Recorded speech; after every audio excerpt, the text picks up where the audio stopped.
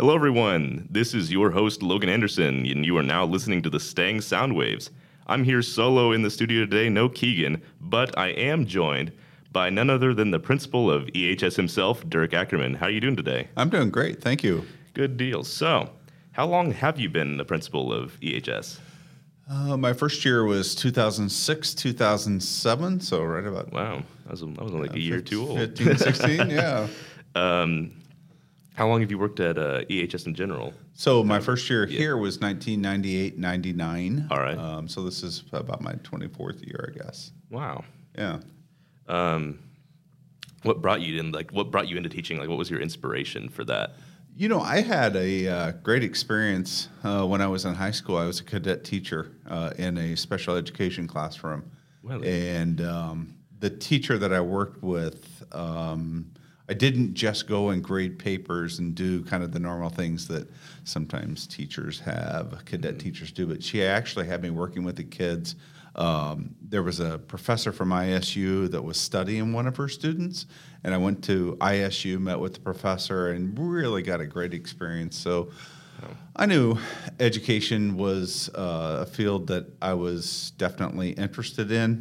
When I was at IU, I changed my major a couple times. I started at special education, thought maybe I wanted to be an English teacher, then a social studies teacher, and fell back to special education. Went across the board. Wow. Yeah, I love it. How did special education, how was that kind of in its own field? I know it's probably a little bit different from regular education fields. It is. So a special education teacher is licensed K-12. Most of your prep classes in college are elementary education. Right. Because no matter what level you're at, you need those basic skills, those to be able to teach the basic skills, and you don't major. And now I think that it's changed more. Again, this is 35 years ago, but I think a lot of special ed teachers are major English, major social studies, minor in special education.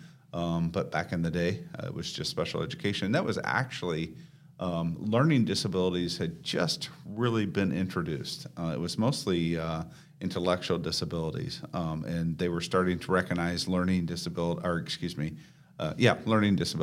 I actually, my area of interest was emotionally handicapped. So the first 6 years of my career, I was at Bedford Junior High and taught students with emotional handicaps. Wow, that's awesome. Yeah. Being able to kind of help out those kids there, and yeah. So then what brought you to Edgewood specifically from there? Because you worked at Bedford Junior High, right? I was at Bedford Junior High for 6 years. Kind of had a life change. Was looking to move. And I had a friend that taught, actually Mrs. Bennett, Mrs. Christy Bennett. A lot of people know her. The year I student taught at Bedford Junior High, she was a teacher. And then she came to Edgewood, and then 6 years later, she said, hey, we have an opening at the elementary school, and she introduced me to the principal, Jane Boltinghouse, and we had a great conversation, and before I knew it, I was a special education teacher in 5th grade. Wow. Yeah. That's crazy. Yeah.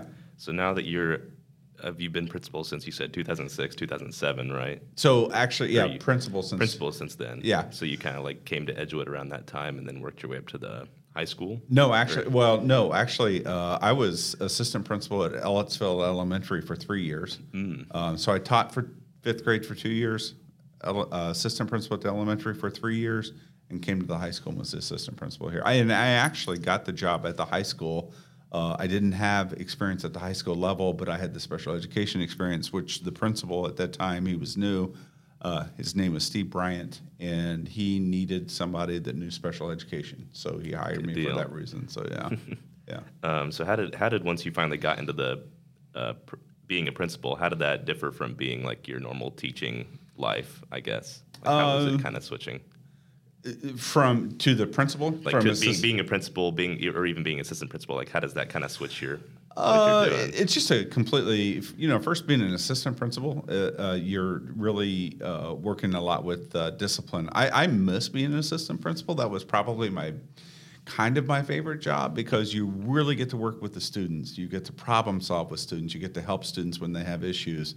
It's a lot of discipline, but you don't want to just make it discipline. You really want to try to dig in with them. So what's going on here? How can we?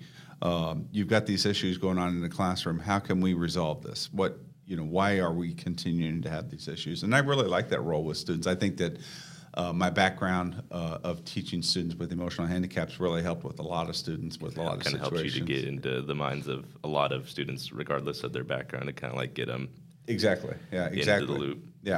Yeah, and then becoming a principal, your role changes. That you're not working with students as much. The entire school is now your responsibility. You're working more with teachers and school-wide situations, the whole facility. Edgewood High School is a large facility, so overseeing the entire facility. So good deal. Yeah.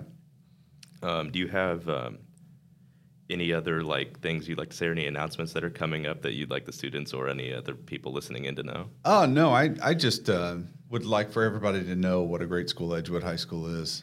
It's a great community. It really is very supportive of education, but the success that the opportunity that our students get to have, our music programs are outstanding.